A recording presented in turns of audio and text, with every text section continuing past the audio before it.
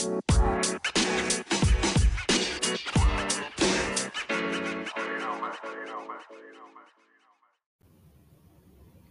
I guess I won't claim it's your favorite Guardians minor league podcast, but it's one of your favorite. I don't know. Can it be really one of your favorites if there's only like 5 minor league Guardians podcasts or 1, 2? I don't know. There's a lot of good ones. Anyway, this is Guardians of the Future. We're back after a semi-planned hiatus. We were planning on taking a hiatus after the playoffs and other stuff popped up, so now the season's over. We're back. I'm Justin Lada, and if you're watching us live, you can see Willie Hood is back with us on the other side of the screen. How's it going, Willie? Are you ready to dive head first into the offseason? Justin, I am good. I'm double fisting it with coffee tonight, so we are ready to roll. Wow, you came prepared. I have nothing. I just finished an Arnold Palmer. Games tonight. I guess I'm ready to golf. I don't know. That's pretty good. All right, Willie's ready to go. I think what we're mostly going to do here is just talk about the state of the Guardians roster and how that impacts they're going to do with the offseason. We, had a lot of these conversations last year. We thought that the Guardians were going to do something last offseason. It turns out they didn't do anything before the lockout, and the lockout made things a lot more difficult, although other teams did do stuff after the lockout's over. The Guardians really didn't, but as we saw it play out, that worked out pretty good because the alternative would have been like, I don't know, somebody in left field ahead of Stephen Kwan. And we know they tried to swing for Matt Olson. That failed, but that gave Josh Naylor some run, which was good. Remember last year was the Jesse Winker trade. Remember everyone thought the Guardians were going to trade for Jesse Winker? Look how great that turned out for Cleveland that didn't happen. Who knows if we would have gotten Stephen Kwan.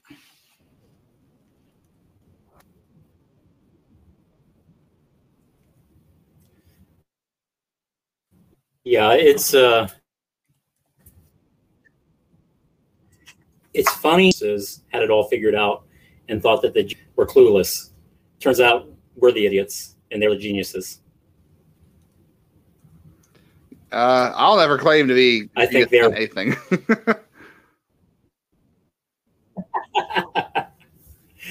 I think their plan, or what some may perceive as a lack of a plan, worked out very well for the team to make the run that they did with the talent that they had on the field and getting whoever saw 17 rookies making it to the big league and making their debut. Actually, 19 making it there, but 17 making their debut. What an incredible season in terms of development. And not a lot of prospects graduating, too. So that's another good thing, that there's a lot of talent still to come, which kind of brings us to where we are in the offseason now. Yeah, there's still a lot of prospects to debut. I mean, you just talk about our prospect list, which we'll have to obviously update coming up here in the coming months. But Valera, didn't make his debut. Espino barely pitched. Gavin Williams had a great season, hasn't debuted. Bo Naylor, who finished the season 4th on our list, he debuted, which I don't know. I don't know if Bo Naylor or Will Brennan was probably the biggest surprise this season. Like, I'm trying to think of which of those two prospects were more unlikely to debut this year, and I don't know that I would have accurately predicted either of those guys making their debut this year. But with the perceived lack of depth in the outfield, I probably would have guessed Brennan over Naylor. I would have guessed that they would have made a trade for a catcher before we saw Naylor. Yeah, for sure, and they almost did. I mean, they tried to trade for Sean Murphy, which I'm sure we'll touch on here at some point. But yeah, I mean, Brian Rocchio hasn't debuted. Nolan Jones made his debut. We still haven't seen, Joey Cantillo. We still haven't seen a lot of the guys in the top 20 really didn't pitch for us, at least our top 20. I mean, obviously Bibby's there now. Gaddis made his debut. Angel Martinez, Jose Tena, Carlos Vargas got up for a minute. But yeah, still a pretty impressive year. Yeah, those are the big two for sure that didn't make the debut, and you'll add Bybee to that too. I guess, I don't know, the offseason trades they didn't make ended up being good for 1 year, but, we really thought that last season was imperative for them to get something done, and they didn't do anything, and it worked out fine. But I don't know if you can expect that to be the case this year. I think Every year you get into this, especially now they've made the playoffs, right? Like it was a fun ride this season to get in, but it's hard to get back. It's always hard to get back, and the schedule's changing. You're not going to play the Royals and the Tigers 19 times. You'll play some of those games with like Oakland and I don't know who else. I'm trying to think is really bad. The Nationals they'll play once. I mean, you will play some of those games with bad teams, but you're still going to play the teams more often than you normally would. So that changes things. And I just don't know how. I think the biggest thing is I don't know how they can go with the 40-man being Gabriel Arias, Tyler Freeman, Andres Gimenez, Angel Martinez, Owen Miller, Brian Rocchio, Ahmed Rosario, Jose Tena. Like, that's just a lot of guys that play the same position, even though I guess Owen Miller is more of a first baseman now at this point, even though he's not. I mean, the statistics, the data says Owen Miller was a good first baseman defensively. I don't know if the rest of us trust him that much, but the roster just still seems unbalanced, and we'll see what they do in the offseason, which is really going to focus on. So, where do you want to start, Willie? You want to start with how they're going to clear spots, or do you want to start with who they need to clear the spots for at this point?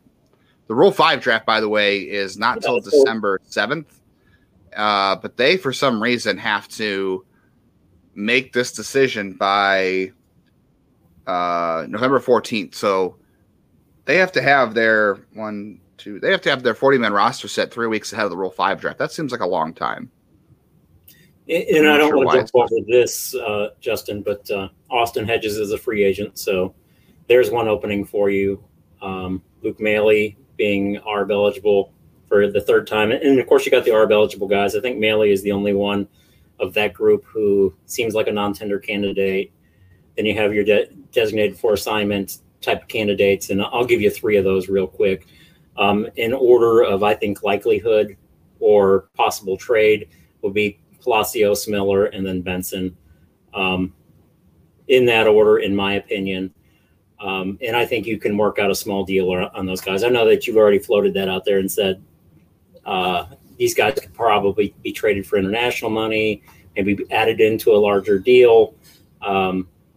There's just a few spots that need to be made. The thing is I think there was some expectation they were going to have another large class of players that needed to be added. And in truth, there would have been quite a bit that needed to be added, but they added throughout the season, which has kind of headed off the logjam that we would have seen this offseason. I didn't expect 11 guys like last offseason, but at one point in time I looked and I saw potentially 10 guys that I thought might require rostering, and some of those guys have fallen to the wayside in the meantime.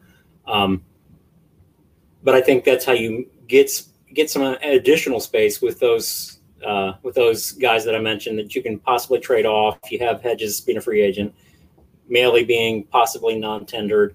That'll be interesting too, because if they do that, that just leaves them down to Brian Lavastida and Bo Naylor. So holding Maley for some period of time and trying to make a move before they make a decision on him could be something that they look into. I think your piece that you put out yesterday, and I'd encourage everybody to check that out if they haven't seen it already. You really covered the offseason very well. Just a few players that you and I won't say disagree on, but you mentioned a few guys that I didn't think about, and I mentioned a few guys in my Twitter post yesterday that you probably didn't mention as well. But there's not a lot of guys that need to be added, but there is room to add a few. I'll just put it that way. Yeah, I mean, like you said, they I don't know if I thought that Curry and Gaddis and Naylor were all going to be added during the season, so that worked out good for them. They got those out of the way when they needed to. Same with Will Benson. Right, yeah, Will Brennan and Will Benson, because Will Benson, if they didn't add him, would have been a minor league free agent at the end of the year. Now they can kind of decide what to do, and that's going to be a big talking point too, is that, he finally cut down on his strikeouts this season. Was pretty good, and they didn't really play him at the end. I don't know if he's a guy without kind of a spot here. Him and Richie Palacios both are kind of like guys that I don't know if they have spaces for, because you can probably write in ink now that Stephen Kwan and Miles Straw are going to be your opening day left fielder and center fielder. And then in right field, you've got some combination of like Oscar Gonzalez or Will Brennan or Nolan Jones, depending on how the offseason shakes out.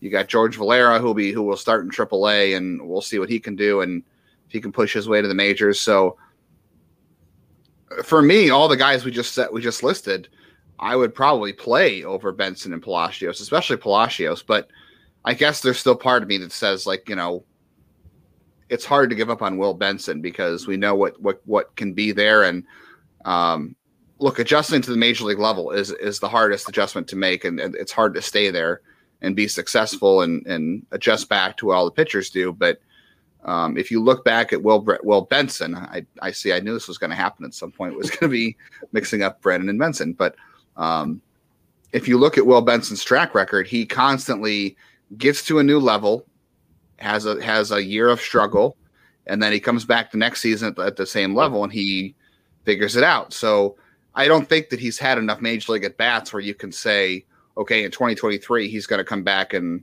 figure it out and be a good player. But it's one of those guys you're afraid to lose. But at the moment, I just don't see myself.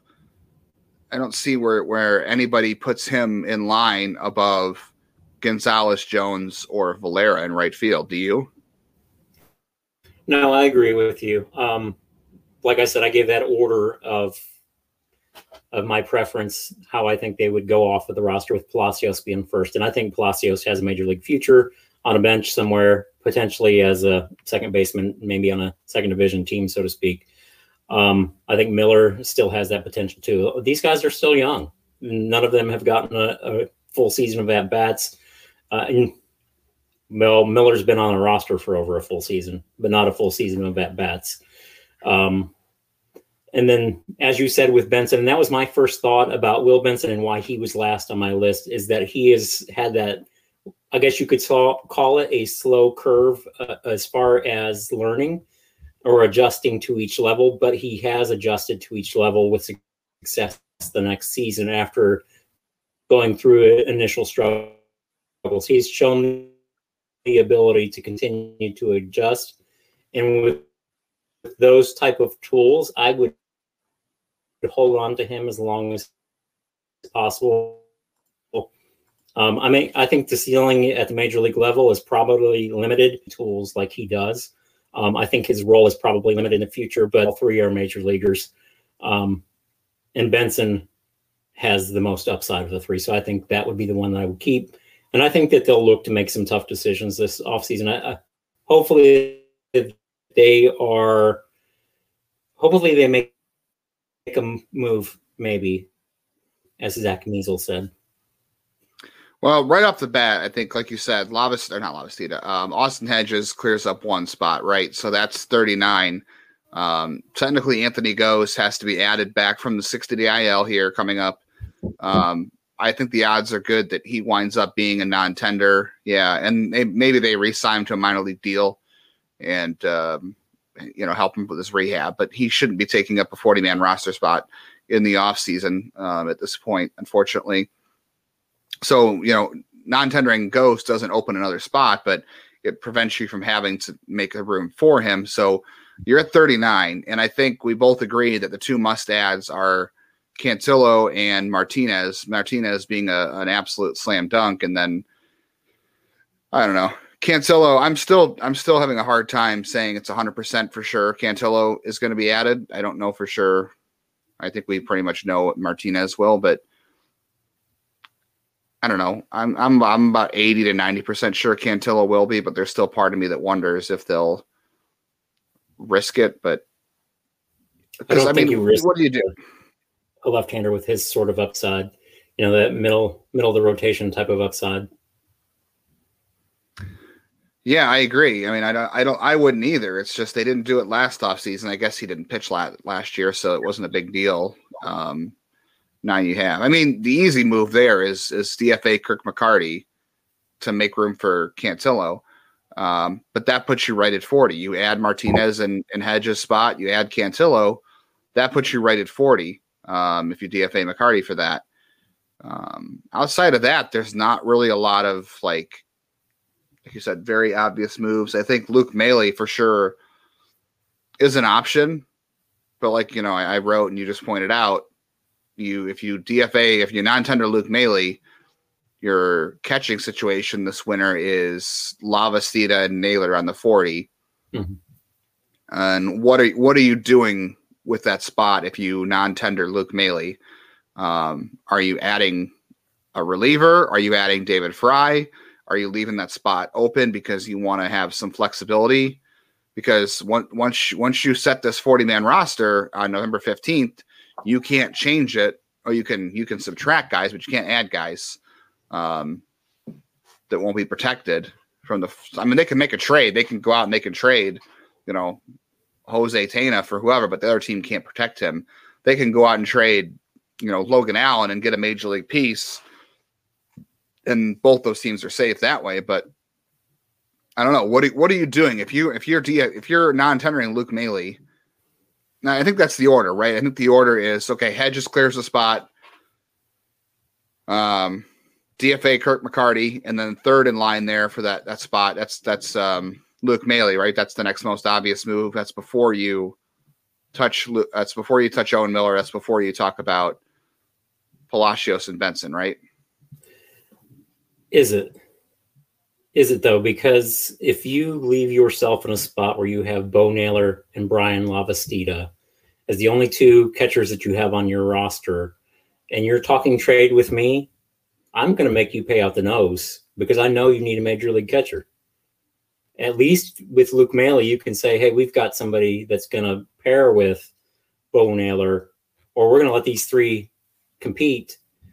If we don't make this deal, you have a fallback plan or one semblance of one. That's why I said that you can hold Maley for a point later on down the road and potentially designate him as long as he's not on the roster as far as opening day. Even if you tender him an offer, it doesn't count against you, from my understanding, if I remember the rules right.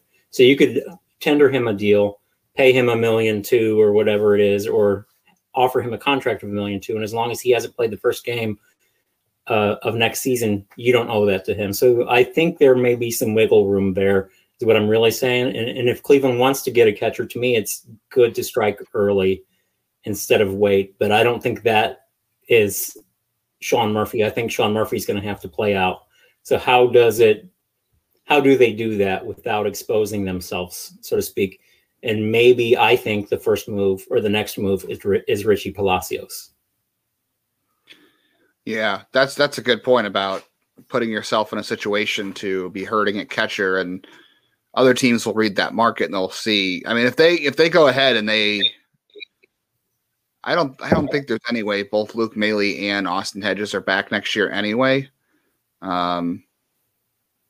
I guess you take a risk if you look right now. The free agent market for catcher is pretty bad. Like, it's Hedges, who is not one of the top free agents, but I think we can safely say Cleveland's not signing Wilson Contreras. That's not happening.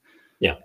They're definitely not signing Gary Sanchez because he's a terrible defender, and we know they don't go for that.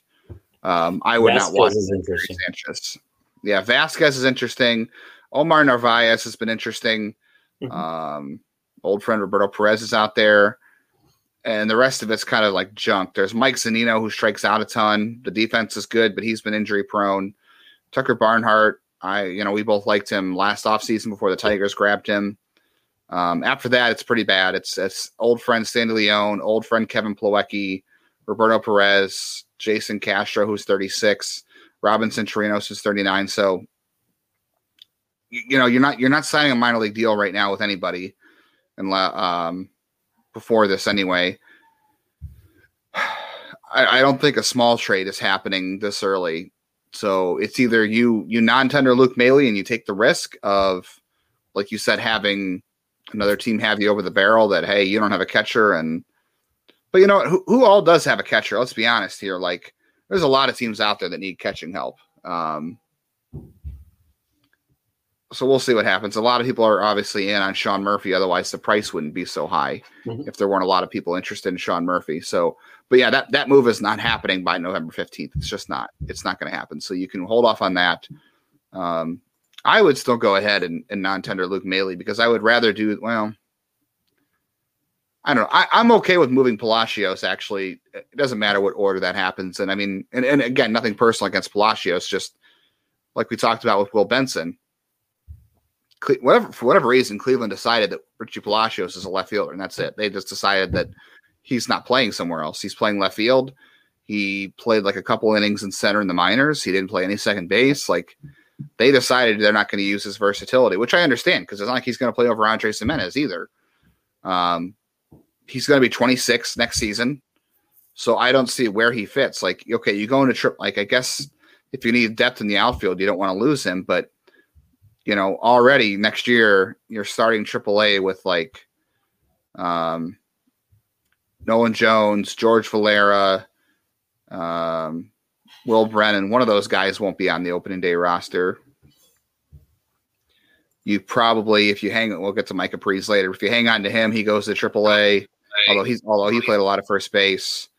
I don't know. They might see Palacios as the guy they need for depth. They might be. I don't know. Okay, so you probably don't move both Benson and Palacios. One of those guys has to stay. Yeah, and I think it's Benson. I agree. And they don't need to create both those spots. Really, you don't need to do both those things. You do and/or. So it's McCarty. You know, Hedges is already off the roster, so that's your spot for Martinez. You DFA McCarty. That's your spot for Cantillo, and then you swing a trade for Richie Palacios for a international signing money, or I don't really know, a player named later, cash, whatever. And by the way, if you're watching us record this live, you can either put some comments on Twitter below the where the tweet went out for it, or you can do it on YouTube. I know the comments show up on YouTube, but yeah, those are the moves to me, I think, that make the most sense. I have a hard time believing they're going to move Owen Miller at this point. I think what they would do is if they make a move to replace Owen Miller's spot, whether it's like a Brandon Drury or whatever ends up happening, you either designate him then or you make him part of a small trade. I think that's the position where they hang on to him until they have another answer if they're not really into Owen Miller next season. I think people should remember too. I know Owen Miller got a lot of flack this season. Owen Miller only played 2.5 seasons in the 2 1/4 seasons in the minors. He was in the minors in 2018, 2019, and then he was in the minors for the first month of 2021. That was it. That guy moved fast, and he didn't have 2020 like anybody else. And the track record of him hitting the minors was really good. So I would be, it'd be short-sighted. He's got what, 2 options left? Yeah, he's got 2 options left because he didn't get sent down to AAA at all this year. I would give him one more shot, whether that's going back to AAA and just seeing if you need him, or if you hope next year he's been better than he was. I would reserve from making that move. What about you?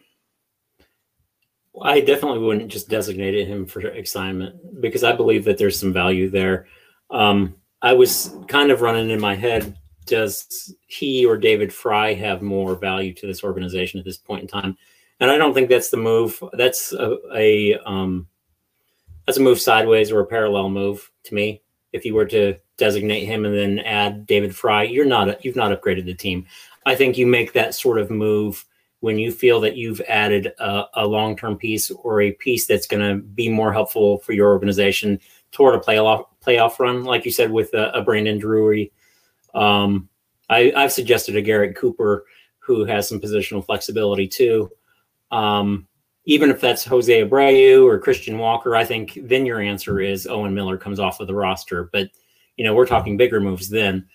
I just think that that's the thing, is there's going to be a solution before Miller is removed from the equation. Right, exactly. You don't make that move until you've clearly upgraded from him.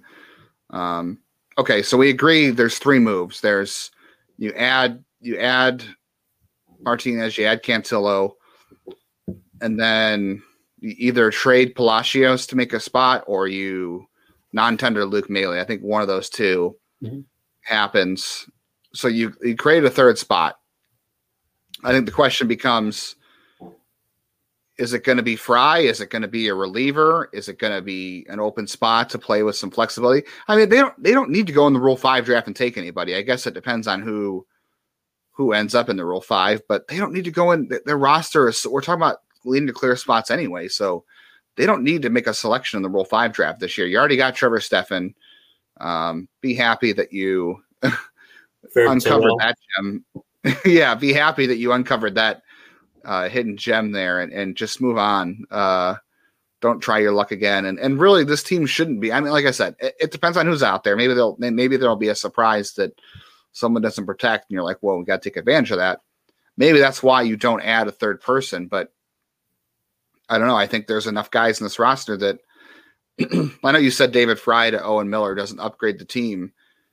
I don't know that I don't know that Cleveland likes David Fry's defense enough, because the numbers weren't great this year for him. And the numbers aren't good this year in the Arizona Fall League, where they have the new rules where the pitcher can only pick him off twice. He's thrown 1 out of 12 out last I looked. That's pretty bad. So catcher defense is going to be so important next season. So I don't know. I don't think that works unless you trust his defense a little bit. Maybe they will in an emergency. I just don't trust that they're going to make the best use of David Fry. Like, it makes a ton of sense to have him because he can play first, he can play third. He's right-handed. He hits lefties well. He could be your emergency catcher. And if you have, like, let's say they get Murphy, you can have Murphy, Naylor, and Fry. And that way that allows you to, like, DH Murphy or Naylor when one catches, so you still have Fry as your safety blanket. But I just don't trust them to do that, because they'll say, well, Fry won't play enough, so there's no point. So I just don't trust them enough to make use of David Fry's utility to add him. I think they'll look at him and they'll say, well, he really won't play. What's the point? Even though that's the only way it works to me. I don't know if you do it now. Like, I don't know if he gets taken anyway. Like, I mean, catcher's pretty barren out there. Maybe somebody takes a chance on him, but we know the catcher defense isn't good. I just don't, maybe if they acquire Naylor and Murphy and their plan is to DH one of them while the other catches, maybe then they can say they'll have Fry. But for now, I don't trust them enough to look at his versatility and say, yeah, we'll make this work until they have another solution in place like Owen Miller. I think there's a small chance he gets selected in the Rule 5 if he's available, only for the fact that there could be a team looking for a right-handed platoon partner, somebody who can hit those lefties, as you said. But that's somebody looking for a specific piece, and to me, that makes it less likely that he gets selected. Yeah, it's got to be a very specific piece for sure.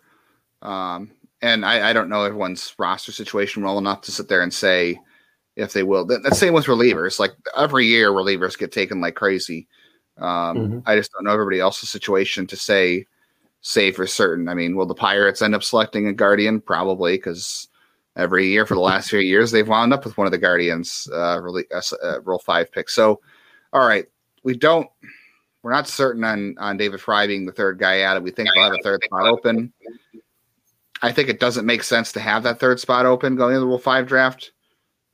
Just set it at 40 and don't participate, or I don't know. Do you want to go reliever and give your order, or do you want to go back and forth? Because I think if it's not Fry, we can say it's definitely going to be a reliever, and I guess it's going to be order of preference. So do you want to start? Who if they add a reliever, who is your first reliever on the board to add that you think is worth adding / will most likely be taken if they don't add him? Tim Herron. Definitely has developed over the last couple of years. Fastball's ticked up, has that nice curve. He was our reliever of the year at GBI. He would be my first. You don't find power lefties like that very often. He's already 26. Doesn't need to be developed. I think he is what he's going to be, which is probably a middle relief type lefty, maybe a guy that can log 1 or 2 innings for you. But again, another power lefty, and some batters have problems with that. It would be a nice addition to our pen. And I think any team looking for a left-hander, or that might be looking for a left-hander, will give him an opportunity. I think Herron's likely to be selected if he's not protected. I would agree. I think anybody who who sees him available in the Rule 5 draft, if that happened, you're looking at a lefty who throws 95, 97, can touch 99, has two secondaries that I don't know how good the secondaries are. I mean, the slider is fairly good. The cutter works good off of that, I suppose. He misses bats. He didn't have a problem missing bats this year at either level. I mean, he had a couple of bad outings in AAA that kind of inflated his ERA, and that makes his ERA look pretty bad. But overall, things are pretty good. It's definitely close between him and Nick Mikolajczyk. I mean, yeah. I think the concern with Nick Mikolajczyk is that, his stuff kind of backed up in 2022, and velocity was down again. But I think you worry that someone will see him available and say, okay, we know he's been good in 2021. He's been good in 2019. And you take him in the Rule 5 draft and you just get him back to that. No problem. In the Rule 5 draft, you'll often see arms that are popping 95 and higher. Usually you're looking at younger guys. If a team goes after some of Cleveland's relievers, and the third guy not mentioned is Nick Enright. All of these guys are 25, 24 years old, and that 25 to, well, they're all roughly in the 25-year-old range between Heron, Mikolajczyk, and Nick Enright. All of those guys are a little bit older. Mikolajczyk is not popping 95 or up to 97 like he was in 2021. Enright popped a few 94s this year, but he's mostly, when I've seen him this past season, 91 to 93. That's about where Mikolajczyk was this year. That's why I think Heron is the most likely to go of those. I'll throw out Andrew Misiezak as well. Another soft tossing lefty with pretty good control some days. If I remember, it's a nice slider. I know he's a Northeastern product. The thing I say Heron is the most likely of the relievers to be selected, because if I remember correctly, that's a high spin slider too. I think Revolutions was up to 3,000 per minute. Teams that like that data would probably pop him a lefty pop in 95, 97, up to 99 at times. But I think those are the big four relievers. And of course, I'll throw out somebody who I've liked a long time, and we probably won't see him selected at all or even talked about much, is Ethan Hankins, who probably in the future will end up slotting as a reliever, but who knows? And of course, there's Lenny Torres, who is out in Arizona in the Arizona Fall League. So there's a lot of arm depth there. That's the thing with Cleveland, the roster, even the guys that we discussed earlier, Palacios, Benson, Miller, there are a lot of major league talent there. It's just all of it isn't going to end up in Cleveland. So who are you protecting? And you're in damage control, if you will, or damage mitigation, trying to protect the right guys. Some tough choices ahead for sure, Justin. Yeah, I mean, Cleveland, by the way, has 91 players that would be eligible for the Rule 5 draft. Obviously, not all are going to get – that's all. They're going to get taken. Definitely agree on Enright. I think Enright comes right after Mikolajczyk. Although I think it's close with Andrew Misiezak. I will say he has gained a lot of steam. The control was not as good in 2022 as it was before. I still think there's issues there. But like you said, the slider is good. The fastball has a very flat plane, so it's very sneaky. So he throws 91, 93, but because of the angle, the fastball comes in at out of his arm slot in his release. Yeah, those are teams that love that kind of fastball. So I could see Misiezak being taken if they don't add him.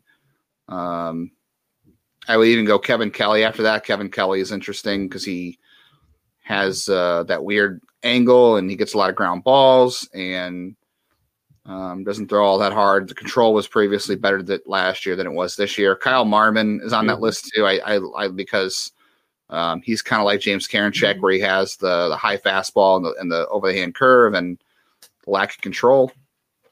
All he's missing is some weird twitches on the mound. So, but Kyle Marmon's also going to be 26 next year, so we'll see. I think that's about it for relievers. I mean, you mentioned Ethan Hankins. Cleveland's not protecting him. So if you're thinking that Cleveland's protecting Ethan Hankins, I think you're very wrong. I know they could surprise us. I mean, I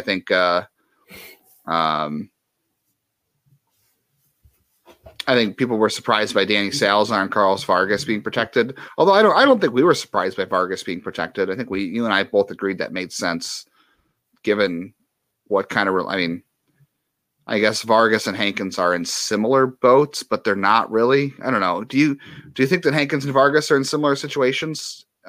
It's almost. So I threw that out to you. Is Ethan Hankins another Danny Salazar or Carlos Vargas type of situation where a guy who doesn't have that long minor league track record, who's had some injuries, but has pretty big upside when they're healthy.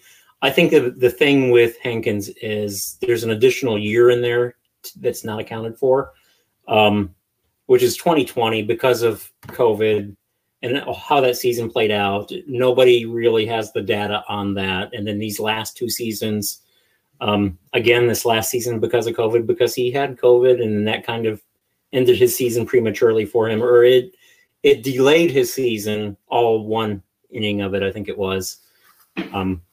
So who knows where he is at? I think that's a good gamble, and I don't think there's much of a chance that he gets selected just because he's so raw.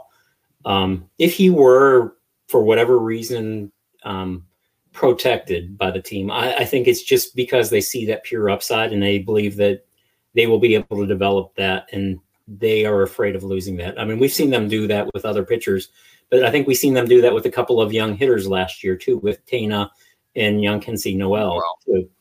I don't think they do that with Hankins. I think that they take the risk, and I think it will pay off for Cleveland, because I don't see him pitching at the major league level after not essentially pitching in any level for 3 years. That would be odd, miraculous. Yeah, I mean, the comparisons are this. Okay, so Vargas pitched at age 19 in short season ball, which no longer exists. And Cleveland added him that winter after 2019 because he had been around a few years at that point. Or was it 2020? Did they add him in 2020 or 2019? I'm not even going to say I remember. It's all blurring together, Justin. Okay. Regardless, he didn't. He pitched in Mahoning Valley in 2019, if I remember correctly. If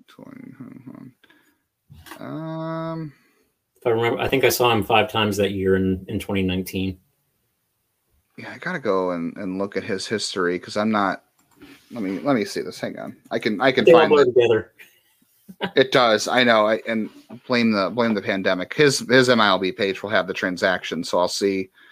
I can't remember. I don't think they added him after 2019 because he wouldn't even needed to be added at that point. Really, you're not going to show me more transactions, really? Of course not. Why would you want to work while I'm trying to look this up? That's cool.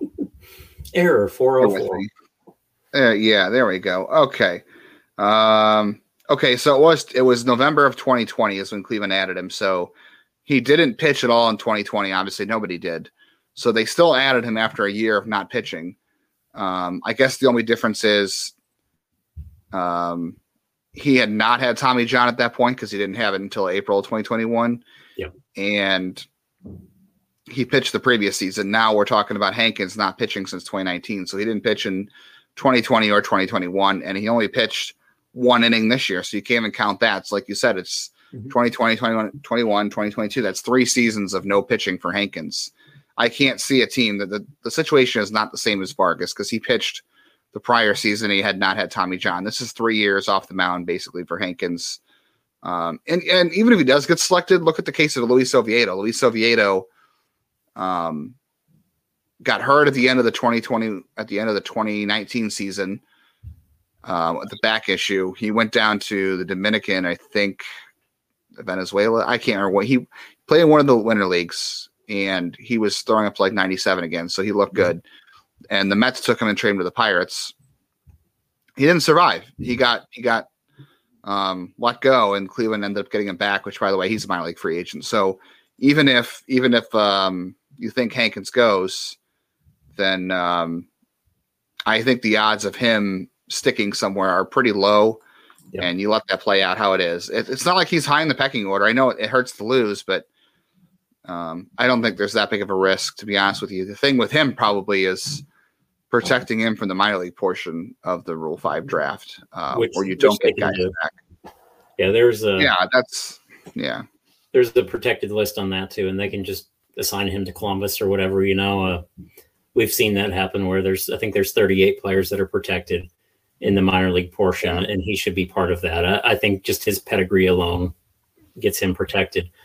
In Lenny Torres isn't getting taken. Yeah, what's that? You said that.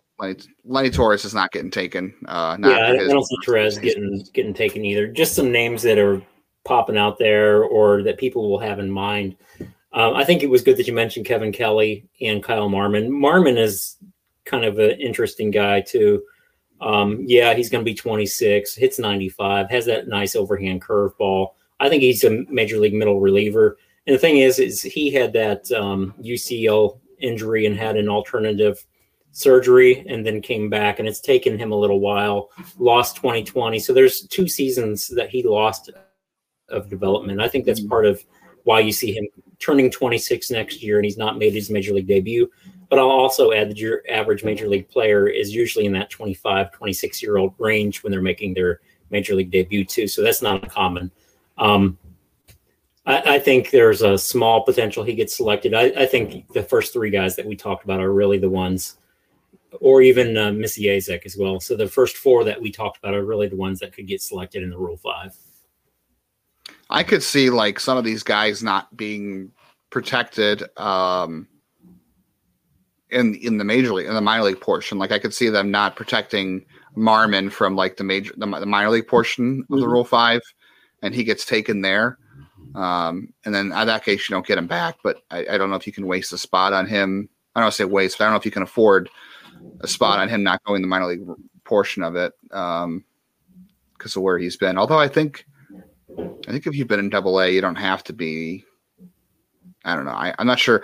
The minor league Rule 5 is like, I love the Rule 5, and a lot of people who listen to us and go to the site, they love the Rule 5 too. Because some of I always joke, but it's true. Our best traffic the last like several years has been your draft content or anything related to Rule 5. Like that's been our most listened to show last year. Our most read posts are all about that stuff. So people love the Rule 5, and I love the Rule 5, but even I don't know all the ins and outs of the minor league portion of the Rule 5. Maybe our buddy Andrew Kinsman knows a little bit more about it than we do because he always seems to have the insight on the rules. Yep.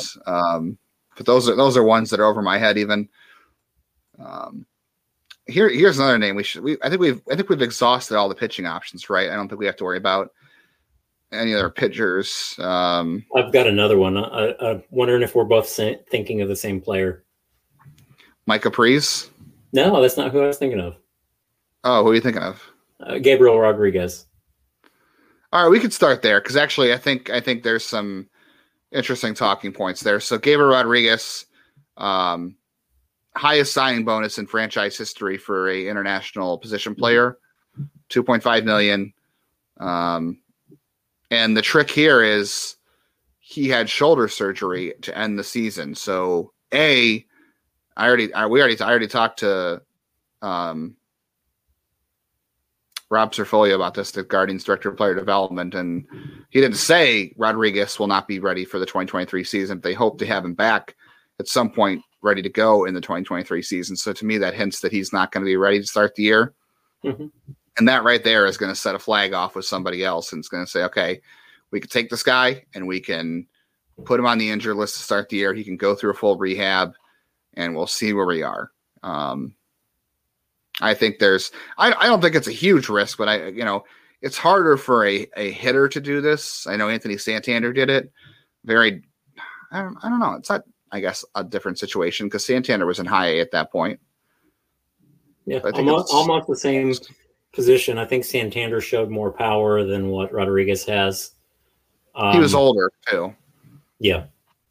That's another thing. I think a team like, let's say, the Nationals, who should be in a rebuild because their minor league system is just barren. you can almost hide him for an entire season with the injury list. So put him on there. And of course, like you said, if he's not going to be back until next year, they can continue this until next year and drag it out. And he just has to be on the roster for 90 days next year. So his Rule 5 status would be intact. They would just be banking a roster spot until the season started. If that's something that you believe in, if he's a player that you believe in, I go round 2 and pop him if I'm somebody like the Nationals, if I believe in him that much, and sit on him for an entire, let's say, 15 months or whatever the course is. I've really liked Rodriguez since they signed him. I think there's a lot of talent there, and as you said, he's still very young.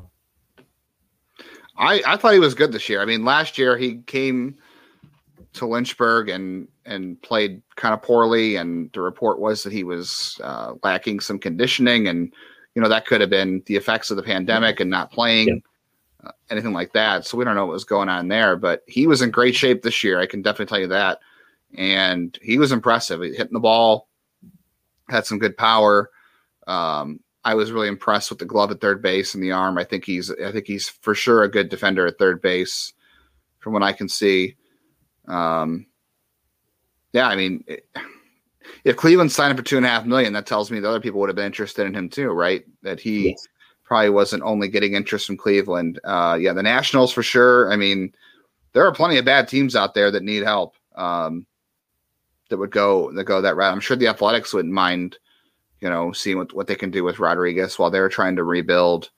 The Angels, they have Anthony Rendon, but he's older, and I don't know, the Marlins, who knows? There's a lot of teams out there that could use that kind of guy and see what happens. And there's a lot of banned farm systems, and I don't know when Rodriguez will be back this year. I don't think he'll miss the whole year, but we'll see. But yeah, the surgery for sure will get some antennas up, and it will make people think about it at the very least. He is not an unknown in terms of prospects. Mm-hmm. So that's a good point. Rodriguez is, and Cleveland can't protect him. There's no way they can afford to add him. So if he goes, that's what it is.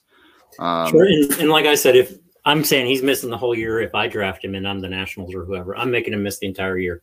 We're rehabbing him the entire year just to buy time, get him in my organization, get him to work out and instructs and stuff like that.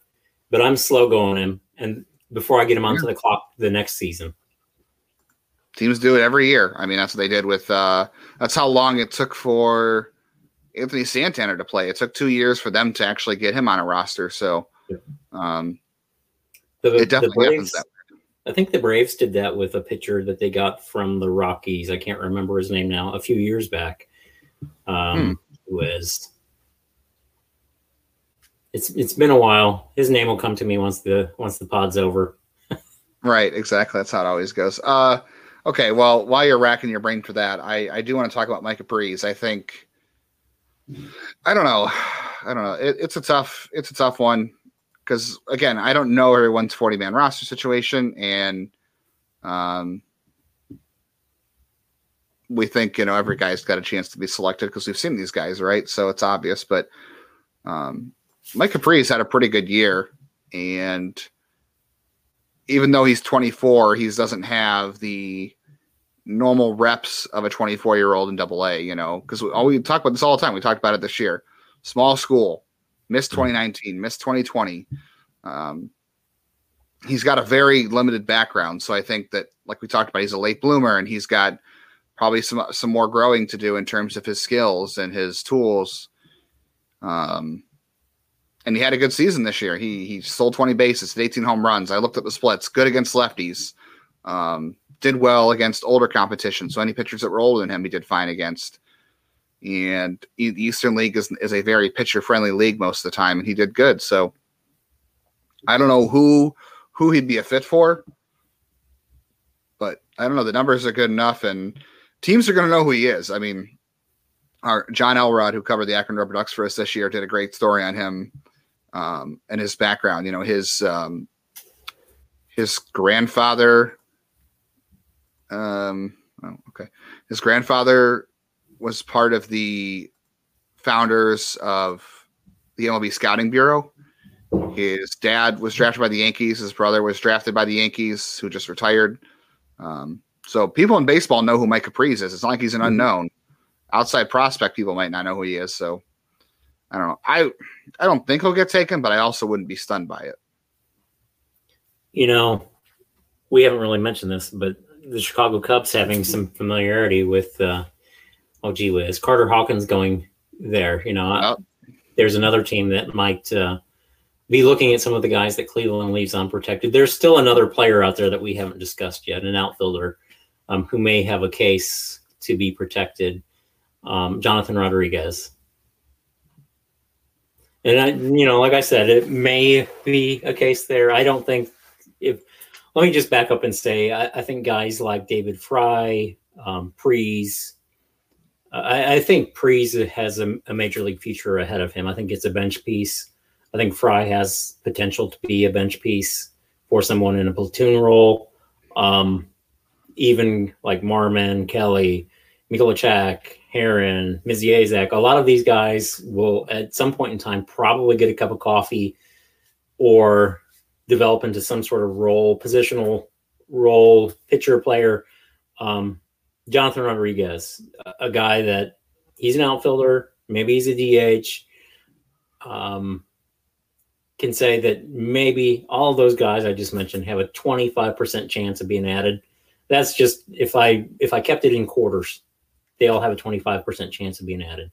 I don't think any of those ones are. I really feel like it's Cantillo, Martinez, there's your two locks, and then maybe they add Mikolajchak after that. Yeah, it's a reliever of Fry, yeah, for sure. Yeah, maybe Fry if you think, well, he's the right-hand bat, can play first base, can play third base, give you a little bit of catcher, but he's not a defender or catcher, and I'm not buying that right now.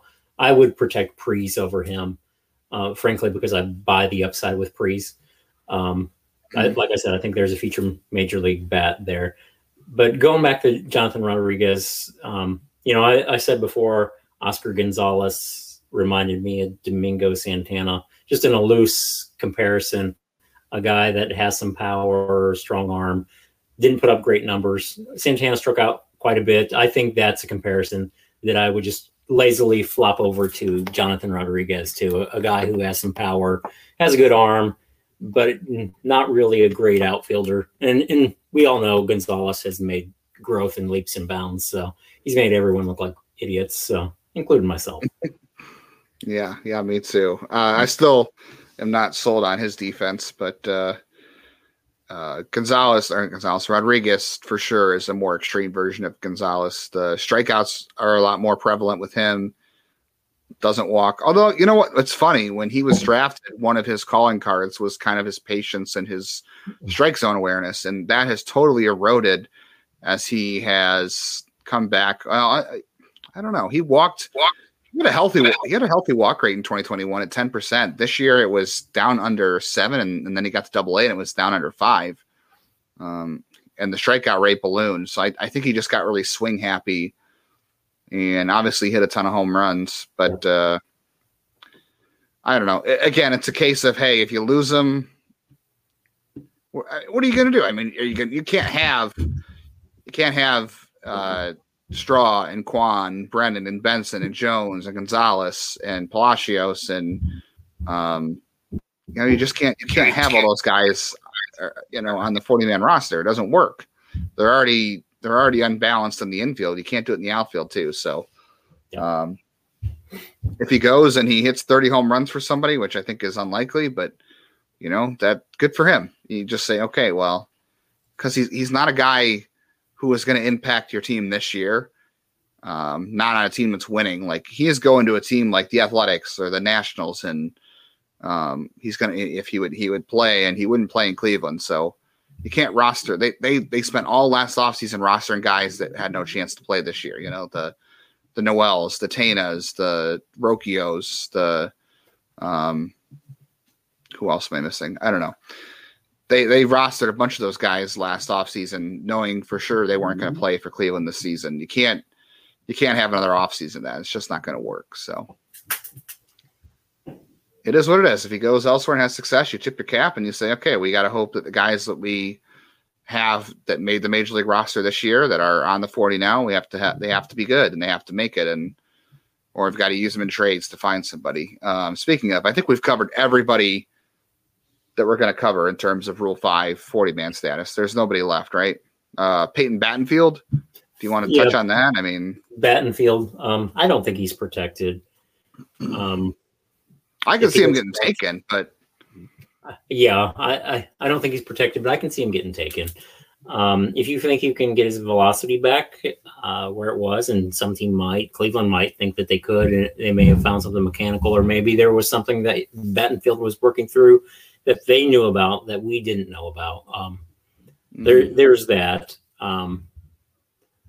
But I think there's a good chance Battenfield is taken if he's exposed, because a lot of teams will snag a fifth starter, middle reliever type, and if they think they can get innings out of him, they might do it. Everybody's looking for pitching. And the data was good at him last year. I don't know what it was this year, but the data was good last year. Jose Fermin's a minor league free agent, so I think he'll probably just sign somewhere, although he'll still be eligible for Rule 5, but he'll probably sign a minor league free agent deal somewhere else, I would guess. I don't know. Lester Planez, there's no really big worry there. I mean, if we think Rodriguez is not a fit, then Planez is not a fit. Yeah, that's really about it about as far as adding is concerned. Aaron Bracho, that ship has sailed, unfortunately, for him. Good thing you got a giant signing bonus. Somebody made a comment on the post that I wrote at GBI the other day about Sergio Murillo, and I just don't see. We talked about all these other relievers. I don't see Sergio Murillo as a guy that people are going to be targeting over all the other relievers we mentioned. So. Yeah. Do you want to dive in? Which means that'll happen for sure. All right. Do you want to quickly? We're already almost in an hour. I know we don't do things short here, but do you want to dive into your targets? Because here's the thing: we've talked ad nauseum about Sean Murphy. When I wrote about him, when you put him on Twitter, I think everybody knows he is the main target this offseason. Like, I don't know for sure that he is the guy they're going to acquire, but out of all the guys that are possibly available, he makes the most sense. Mm-hmm. I guess Christian Walker is the other one. We have no idea what Arizona's intentions are, because Arizona might be a sneaky contender next year, so who knows? Maybe they'll hang on to him. And the more I look at the situation with AJ Puck, as much as I like the idea of Cleveland trading for AJ Puck, I don't know if Oakland's going to trade him. He's got a lot of control left. I didn't realize how much. 4 years, I think. Yeah, I don't see if Oakland trades him, they're going to get a massive haul for him. I know he's 27 and he's got a history of injuries, at least. But yeah, he's a free agent after the 2026 season, so that's a long time. I don't know if Oakland trades him. As much as I kept putting it out there, like he's a target, he's a fit, I just don't see Oakland trading him at this point. Maybe next year. Unless they're blown away. Possibly, maybe at the deadline or something like that. I'm not sure. He's a year from arbitration eligibility, which means more money than what he's making at the major league minimum. Oakland being in the tank right now, they're going to keep their salary low, which makes me think, Murphy is likely to be dealt this offseason. I think that he was the big bargain chip for them.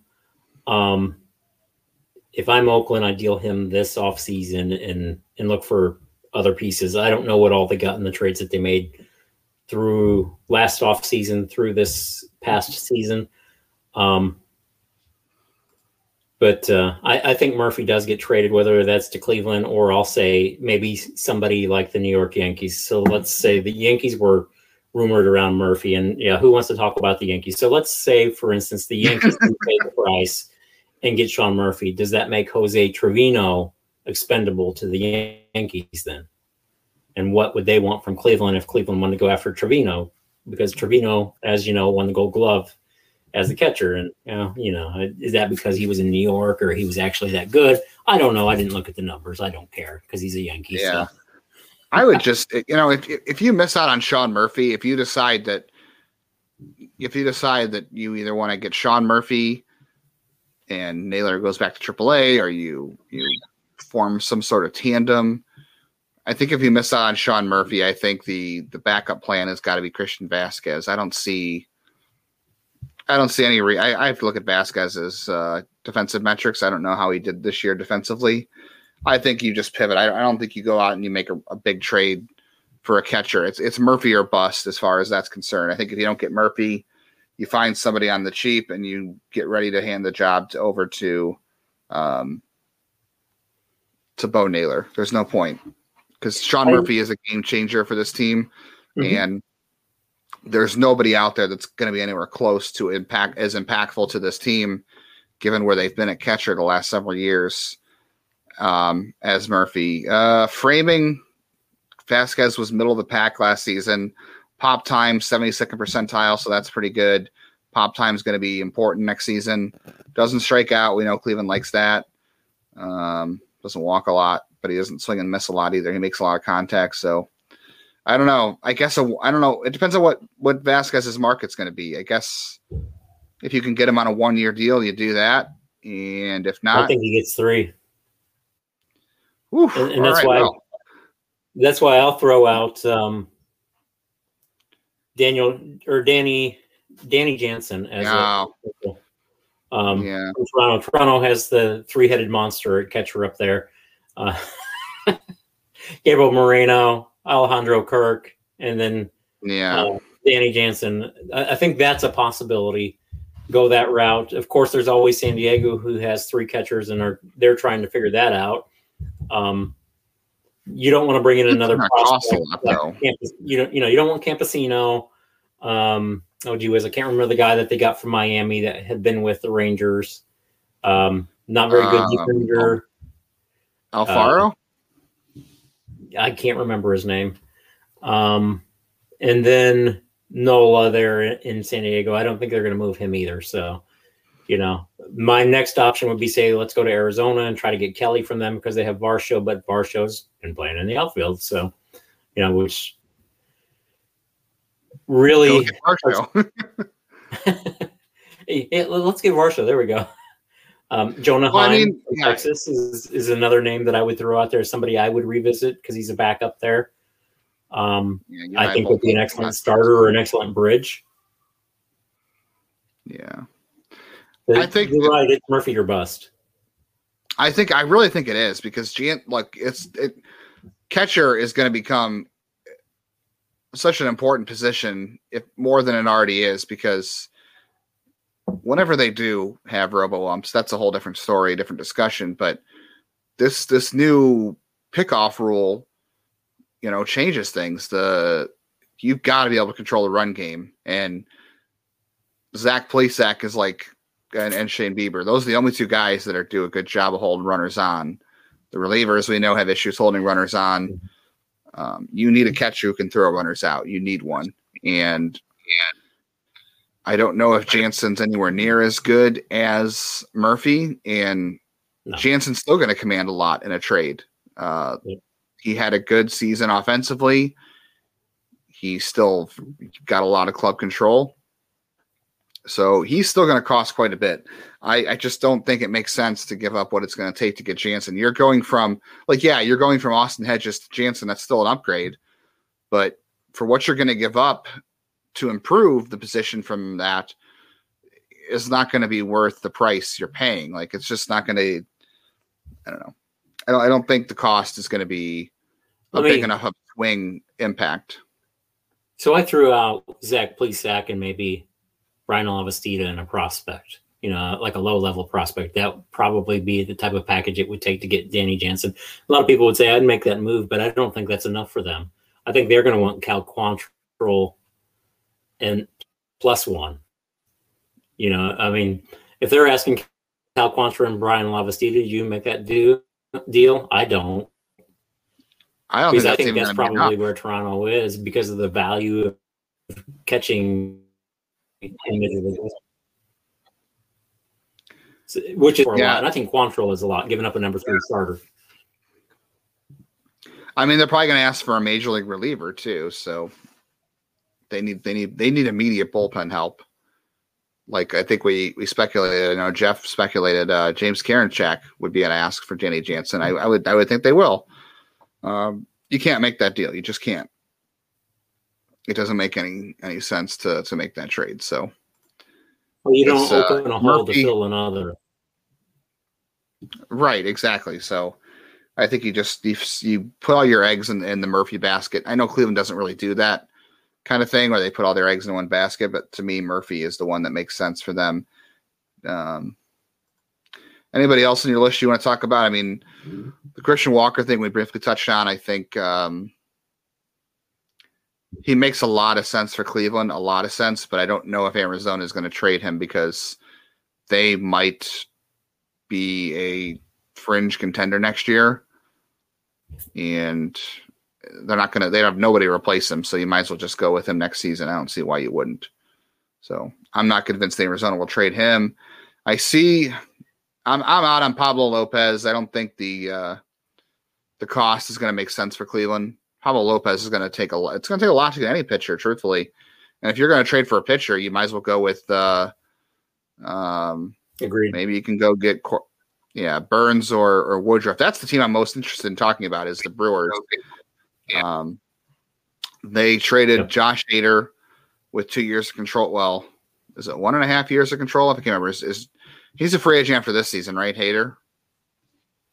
From my understanding, so it's been 1 1/3, however you want to put it. Yeah. So if they move, the Brewers have a ton of arbitration eligible players. They have a lot, and they still owe Christian Yelich a lot of money. They have Burns, Woodruff, Freddie Peralta. I think are all free agents at the same time. So they don't have a lot of pitching in the minors. Like their best pitching prospect is like. I was thinking about them the other day. Who was their best pitching prospect? The kid they drafted this year that looked really good. Ethan Small, Robert Gasser, who they got back in the trade for Hader. Like Ethan Small and Robert Gasser might be their best pitching prospects, or Jacob Mizorowski. That's about it. They need young pitching. They've got a ton of young outfielders. Woodruff and Burns are both hitting ARB 3 this year, or ARB 2. So maybe they trade one of them. If one of those guys is on the block, if you're Cleveland, let's say the Brewers want to trade Burns because he's going to get the most return. And they say, okay, we're going to trade Burns because we're not going to pay him ARB the next 2 years. We're going to try to shuffle the deck and pull a Tampa Bay or pull a Cleveland. It's going to take a lot to get Burns, a lot. He's going to hit free agency the same year as Shane Bieber. Do you try to go into 2023 with a rotation of Bieber, Burns, or Woodruff, or McKenzie, and then you're probably giving up one of your big 3 pitching prospects? You're probably giving up Espino or Williams or Bybee. I don't think you can get out of that trade without trading one of them. Do you trade one of them plus Rocchio for one of those pitchers? Do you just hang on to Bieber and Woodruff or Burns and let them walk after 2024? Do you try to trade them next offseason? And if you do try to trade them next offseason, do you still pull the trigger? I am in World Series win now mode. My first target is Sean Murphy because I think he would make that much of a difference for this team. So he's my first target. Let's say he gets dealt elsewhere. My next move is Corbin Burns, Brandon Woodruff. And I want Hunter Pence in a deal too. If I'm taking on that much salary from the Brewers, it's a lot, and it would make the Brewers very happy. So I think I can pay a little bit less to get that, but I fix some immediate things for my team. I add power, I add corner outfield DH, and I get either Burns or Woodruff. Let's say it's Burns, Renfroe, and I'm going to have to pay a high price for that. You're looking at Espino or Williams, probably Logan Allen, guessing Nolan Jones. Arias or Rocchio. Yeah, you mentioned Rocchio, so let's go with Rocchio, Nolan Jones, and probably a 5th piece because I've got Renfroe in there. And we're looking maybe a Will Brennan, Angel Martinez type, whatever they want. It would take that 5 of the top 15 prospects. That hurts, but you just, with one swoop, you have 2 big adds to your team that makes you, in my opinion, the AL Central favorites and a World Series contender, and I think they will be that next year. I do that, and then I come back next offseason and I trade Shane Bieber. But before I do that, I'm going to see. Now, I said last year I wanted Matt Olson and go for an heir and a spare and try to get the cheaper of the two on the extension, which would have been Jose or Matt Olson. I do the same thing with Bieber and Burns and see which one of them I can extend. If I can extend either one of them, I would be happy to play it out and trade Bieber after one season, or even trade Burns if I think, hey, Bieber's the one to keep and Burns is the one to trade, and then get that qualifying offer. Because I think, let's look at the quality of pitcher that you get for just that one season between Burns and Bieber being I think very similar in value, without looking at numbers or anything, so I'm just going by reputation. I think that one season of value, could you get that same pitcher for 1 year for only 3 prospects? Because I look at it as a 4-player deal, because you're going to get that QO, you're going to get the qualifying offer on them and get that player back. So that basically washes the second best prospect in the deal off of it. So you're going to get 1 good prospect and then 2 others. Could you get a Luis Castillo type of arm? I mean, look at that deal. Look what the talent that went in that trade for essentially 1 year. Yeah. Yes, they signed him to an extension. Yeah. They signed him to an extension after the fact, though. The extension wasn't already in place.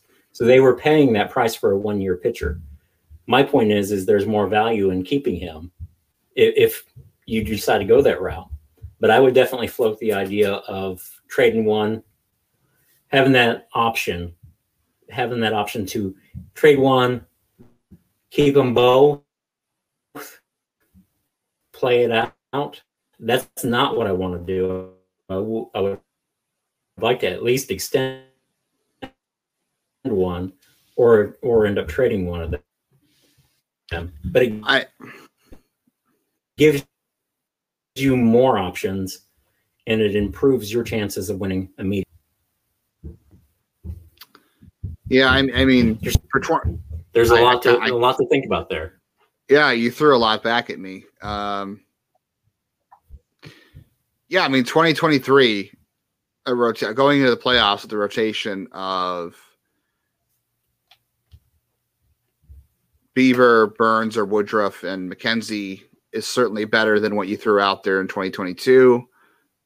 You reassess things in 2023, see what happens. I think the question is going to be, okay, do we feel comfortable letting one of these guys pitch to the end of their contract and letting them walk after this deal to win a World Series in 2023? I mean, I don't think it takes 2 of if the Brewers are asking for 2 of Bybee, Williams, and Espino, I think that deal's off. You're not doing it. You're probably going to have to trade one, and the question is, are you comfortable trading one of those guys for a pitcher you're going to only have for 2 years at possibly? And like you said, maybe you extend one of them if you can.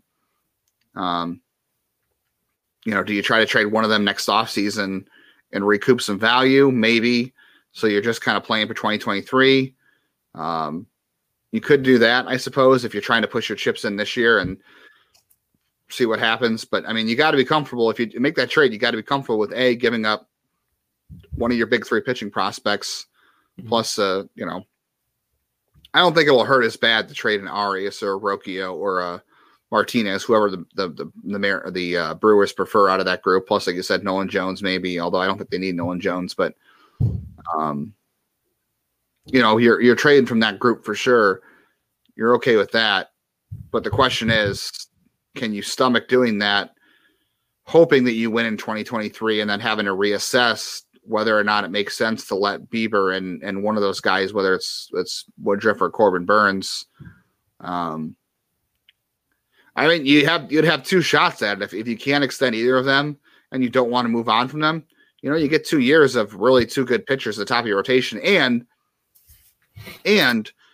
you'll still have 2 of those 3 pitchers ideally. Because like I said, you're not making the trade if they want to, but you would still have 2 of the 3 of Espino, Williams, and Bybee to step up behind McKenzie if you really needed to. And all 3 of those guys could be in the big leagues next year. So you would have essentially a very good four-man rotation right there, and you can figure out the 5th from whatever you have left. Quantrill, Savali, Plesac, whatever they end up doing there. So I guess it depends on how they want to reset themselves. To me, the Brewers are the most interesting team for Cleveland to watch this winter, is because if the Brewers do end up trying to chop down some of their arbitration cases, and they need young pitching. Their system is lacking some top level pitching prospects, and it would allow them to pair. Like imagine the Brewers having, Jackson Chorio and Joey Weimer and Garrett Mitchell and Sal Frelick all coming up in the minors, right? Or Bryce Turang, all those guys that are good hitters, and pairing that with a Gavin Williams and a Logan Allen. Like although I guess if they have Logan Allen, they already have Logan Allen and Robert Gasser, right? Essentially the same pitcher, but that's a good core to grow, right? And you could probably win as soon as next season with that group. So to me, I'm watching the Brewers pretty closely to see what they do this offseason, because I think if the Brewers do decide to chop down some of their arbitration cases and try to reshuffle the deck a little bit, I think Cleveland could get involved, because there's not a lot of trade partners out there, right? Oakland, maybe the Brewers. Who else has guys to trade? Like, who else are you looking at that? The Nationals have no one left to deal. They're terrible. Cincinnati doesn't have a lot left. Though there's an interesting arm there. Alexis Diaz, if they decided to trade him, he'd be an interesting arm for the bullpen. But I mean, they're pretty well spent too. Yeah, here's the thing, because I know you and our buddy Nunzio on Twitter were going back and forth about David Bednar, and Alexis Diaz is kind of the same bucket for me as David Bednar is. Yeah, Alexis Diaz and David Bednar would be great options to have for Cleveland. Yep. But I think if you didn't have Emmanuel Clase, it would make sense to make that trade. Yep. But they do. I just wouldn't give up the prospects it's going to take. I do think this team could use one more reliever, because I don't think you can go into next season trusting that Nick Sandlin's going to make it through the year healthy. And you definitely want to have, like, I don't know, I guess you could go with Morris in the bullpen. I like that option. Morgan was fine. De Los Santos was fine. So I would just like to have maybe a fail safe for whether or not Karinchak can survive this pitch clock, or if you don't get through the season with Nick Sandlin healthy. I think this team just needs one more. I don't think you need a Bednar or a Diaz, not at the cost they're going to come at, but I think you need like another 7th inning guy that you trust, Yeah, and that's where I've said somebody like AJ Puck. First of all, he's a left-hander, but he does give you that 7th, 8th inning guy too, I think. It's just going to cost so much. Yeah, there is a lot of value there. I think that'd be the preferred thing. But I think if you get Murphy, that's probably a standalone trade, or there's a second add-on piece that's, oh yeah, I didn't think of him type of guy. Like a Lou Trevino who is already traded. You know what I mean? Like there's an additional piece to it, but it's not somebody that we're looking at, obviously. But I think, like I said, off-season plan, let's go get Murphy and then work from there. If that doesn't work, then I go the pitching route. Yeah. Murphy for sure, 1A, and then look to see what the Brewers are doing. I like the idea of Hunter Renfroe. He's a good player. I think you and I both agreed that when they were making that deal with the Padres and the Reds in the Trevor Bauer deal, we hoped it was Hunter Renfroe, not Framil Reyes, and I would prefer Renfroe back then. I don't know who else is out there. Like I was looking at lefties and bullpens, and there's just not a lot of options to be had out there. I mean, I think you're going to look and see who gets non-tendered, but this team doesn't sign, major league free agent relievers. They haven't done it since Boone Logan. That didn't turn out so good. So no, that's wrong. Brian Shaw.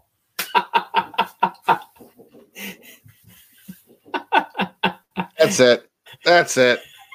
It just had to go and ruin the show. All right. We're out of here. Don't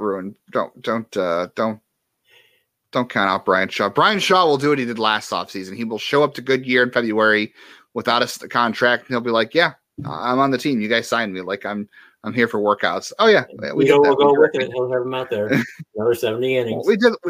We did sign you. Yeah, maybe I don't know. Maybe I hate to put him in this spot. Maybe you put one of Cancel or Connor Pilkington in the bullpen. I don't know. Yes, that's where I was going next with that. Okay. We have left-handers within. Logan Allen would be a good reliever, but I mean, I wouldn't go that route with him. I would look at Pilkington or even Cantillo. Cantillo solely for the fact that he's had some health issues. And then I would look for an arm like De Los Santos and hope that I get lucky. More than likely you don't, but it seems like they find somebody every year. Like Parker helped him out a little bit. Shaw did off of the minor league deal in 2020. We didn't even talk about he's not a lefty, but we didn't even talk about Carlos Vargas, which we should. We only got one question this week, or this episode. I don't know when the next one will be, but our buddy Chuck did ask a couple questions, so we can probably get to those as we wrap things up here. Because he did ask about Carlos Vargas. Carlos Vargas could be that extra reliever. I think we would just prefer it to be a lefty, but if it's not, Carlos Vargas could be an interesting option. Or hear me out. Doug Nikhazy goes to the bullpen and you fast track him and he gets to the majors next season. I am going to say that's not out of the realm of possibility. Hunter Stanley is an arm I think that we'll hear next season. He should start Double-A Akron, Columbus. He's already 24 and a half. So, I mean, I think that's part of the reason they wanted him to go to Arizona is they believed in him and they wanted him to get innings, and he's a fast-track arm to me, just solely on his age. And he was a priority senior signing. Get a guy in the 11th round that's a fifth-year senior and giving him $125,000 signing bonus. That tells me you really like the guy. All I need to know right there. A lot of the traits that Cleveland likes, that high delivery. He's athletic, good frame, good control. Nothing sexy with what he has as far as his repertoire, but an arm that could be somebody that they're looking into adding to the bullpen at some point in time late next season, I think. But the answers are probably within if we look at Cody Morris and Carlos Vargas, as you said there. Yeah. All right, let's get to our buddy Chuck's questions, and we'll get out of here for this episode. Let's see. Out of Murphy, Reynolds, Jansen, Lopez, Walker, which trade do you consider the most realistic one to get done? I think we both agree Murphy probably ends up being the most realistic option because they've had conversations with Oakland in the past. He fits a current need, and the other guys to me are cost prohibitive. Reynolds cost prohibitive. Jansen not worth giving up what it's going to take to get him for the lack of upgrade like we talked about. Pablo Lopez, I don't know. Do you have any strong feelings about Pablo Lopez? I don't think he's. I like Lopez. I'm going to Woodruff first, so. I would rather fill anything internally pitching wise if you don't get Woodruff or Burns if the Brewers aren't selling. Pablo Lopez to me again, all pitchers on this trade market are going to be expensive. Trade pitching is so expensive, whether it's money or it's prospects. So you would probably have to overpay for Lopez to get him just because of the market. So, and it's going to be the same for Murphy. You're going to have to pay for the market too. I just think that Murphy provides the most impact of anybody that's available just because of where Cleveland's catching. I know people are going to say, well, what about Bo Naylor? Well, they could both play, or Naylor could use some more time in AAA. I don't think it's a guarantee that he starts the season in Cleveland next season. I think he could use some more development. I would say Christian Walker, like we talked about before, but I don't know Arizona's intentions. I would love Walker if they missed out on Murphy. I don't know what you do at catcher, but I would love to see Walker be available because he's a great fit for Cleveland. I just don't know. He's had a different career path too. A guy that's going to be 32 next year, and he's got 2 or 3 seasons of success under his belt. So his success didn't come until he was almost 30 years old and bounced around the league a little bit too. Won a Gold Glove this year to his credit, and has showed power and more patience than he has in the past, I think. But you're going for a guy there that would have 3 years of control. That's why Arizona probably wouldn't trade him. But if they did trade him, it's similar to a Jacob Stallings. Let's deal him because this is an older guy who emerged later in his career while his value is still high. Right. Yeah, they absolutely should. But Arizona thinks they might be able to win next year, so we'll see what they do. And the nice thing about Walker, too, is he's only got 2 years of control left. So if you trade for him and if you don't give up John Kenzie Noel, which if Arizona's trading for him, I'm probably asking for Noel personally. But if not, Walker doesn't block Noel because it's 2 years. So we'll see. And then Chuck also wanted to know what the future holds for Carlos Vargas and Nolan Jones next season. I'm ready to see Carlos Vargas in the bullpen at some point next year. He almost got a chance this year because of the roster situation, but I'm ready to see it. I don't know when, but I'm ready for it.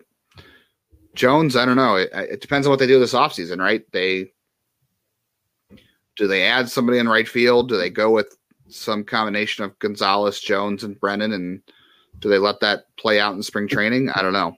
It seems like I don't know how you can send Nolan Jones back to AAA next year. I think next year you have to start with Jones in right field as like a tandem with Gonzalez, with DH and all that, or you trade him. I don't think you can send Nolan Jones back to AAA next year. Doesn't make sense. Agreed. And that's why I mentioned him as a potential piece in a Brewers deal, especially if you're picking up Hunter Renfroe. And I think the Brewers have quite a bit of center field depth, Sal Frelick, Garrett Mitchell, Chorio in their outfield. But picking up a guy like Jones, they could always bump him back to third if they wanted to. I don't think that they would. First would probably be a thing, or even DH, but that would open up a spot for them and also backfill a spot with a player immediately while Frelick and Mitchell and Chorio all continue to develop. That just gives them further options if they were to make that sort of trade. I think you're right on too.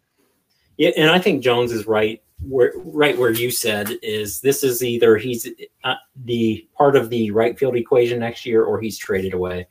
It's one of those two options. He's not back in Columbus next year, in my opinion.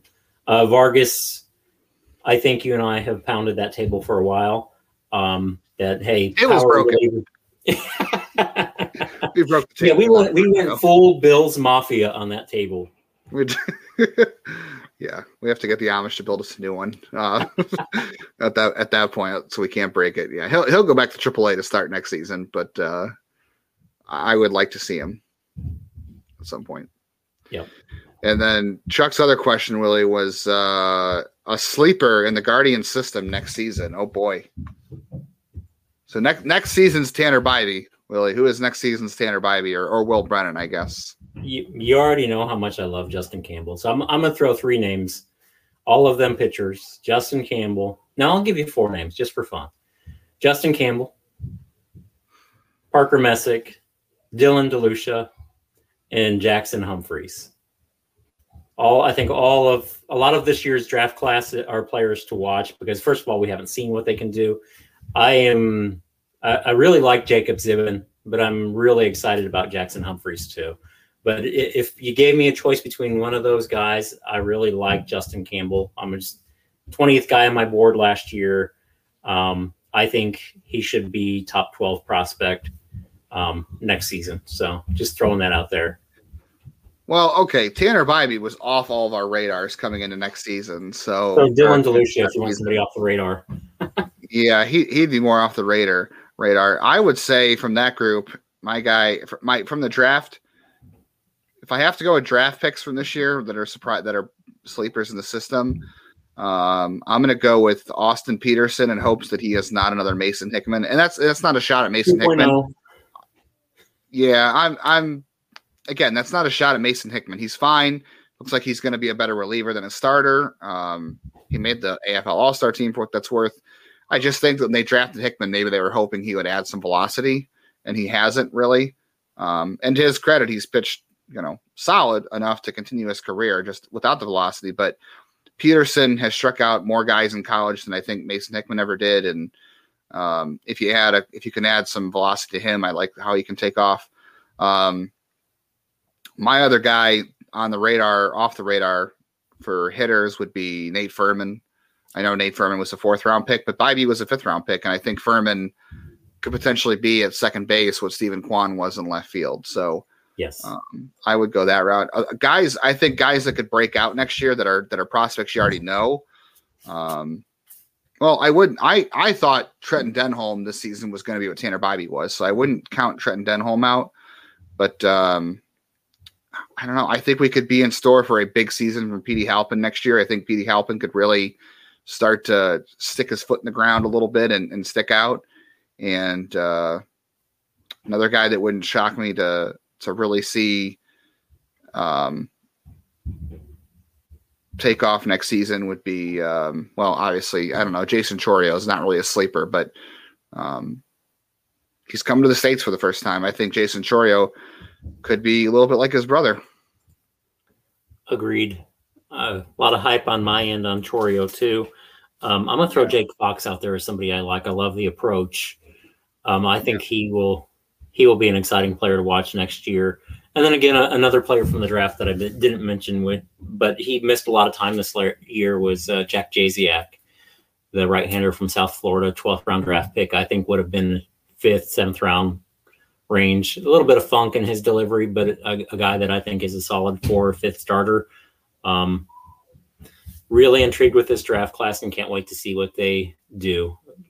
Really like a guy like Gio Rivera. I don't want to throw everybody's name out there, but he was mowing them down in JUCO. Had that Oregon State commitment too, and they paid what they could to get him into the organization. So, but I like Jasiak. I really love. This is the Justin Campbell hour, right? So, well, I thought we did that with Peyton Banfield earlier this year. I thought we already did that. No, we did that with Tanner Bybee. Yeah, I was gonna say, does that replace the Tanner? Did Tanner Bybee lose his hour on our show? Did they remember to pay their sponsorship fee? Welcome to the Justin Campbell hour. Yeah, well, we're at the hour and a half mark, so that means we should probably go. Appreciate anybody who listens to this, who tuned in live. Through our hiatus there at the end of the season. We probably won't have a regular schedule at this point. We'll probably just pop in whenever news pops up. There's really no point to us coming on here once a week and doing this without anything else to talk about. So maybe we'll pop back on after Cleveland makes its 40-man roster decisions, and we'll analyze that for a little bit, even if it's a shorter show. And then it won't be any shorter, Justin. Come on. I know. I always say that, and then it's not. I know. My fiance is waiting for the day where I say it'll only be an hour, and it's really, not an hour. So we'll see. We'll go for 45 minutes next time. How's that? We'll shoot for that. Yeah, I haven't learned a darn thing on how to keep a show quiet. Keep a show. Well, the thing is, don't invite me, and then you can keep it shorter. I really do think it's you, because when I do the other podcast with Jeff, we managed to keep it short. So it must be you. It's me. I know it's me. I like to ramble. No, this was good. Again, thanks everybody who listened and who stuck with us while we had our hiatus. Like I said, we'll jump back on and do this after Cleveland makes their roster ads. We'll analyze that. If anything happens to winter meetings, we'll jump on for that, and then whatever moves happen in the offseason, we'll talk about it. We'll just we'll do a podcast when things happen, and hope you'll stick with us. Hope you'll subscribe and tell your friends, and don't tell your friends who don't like us. Just if you have nothing nice to say, don't say it. But if you like us, tell your friends, and follow us on Twitter. And we'll check you out next time. Thanks, Willie, for doing this, and thanks everybody for listening.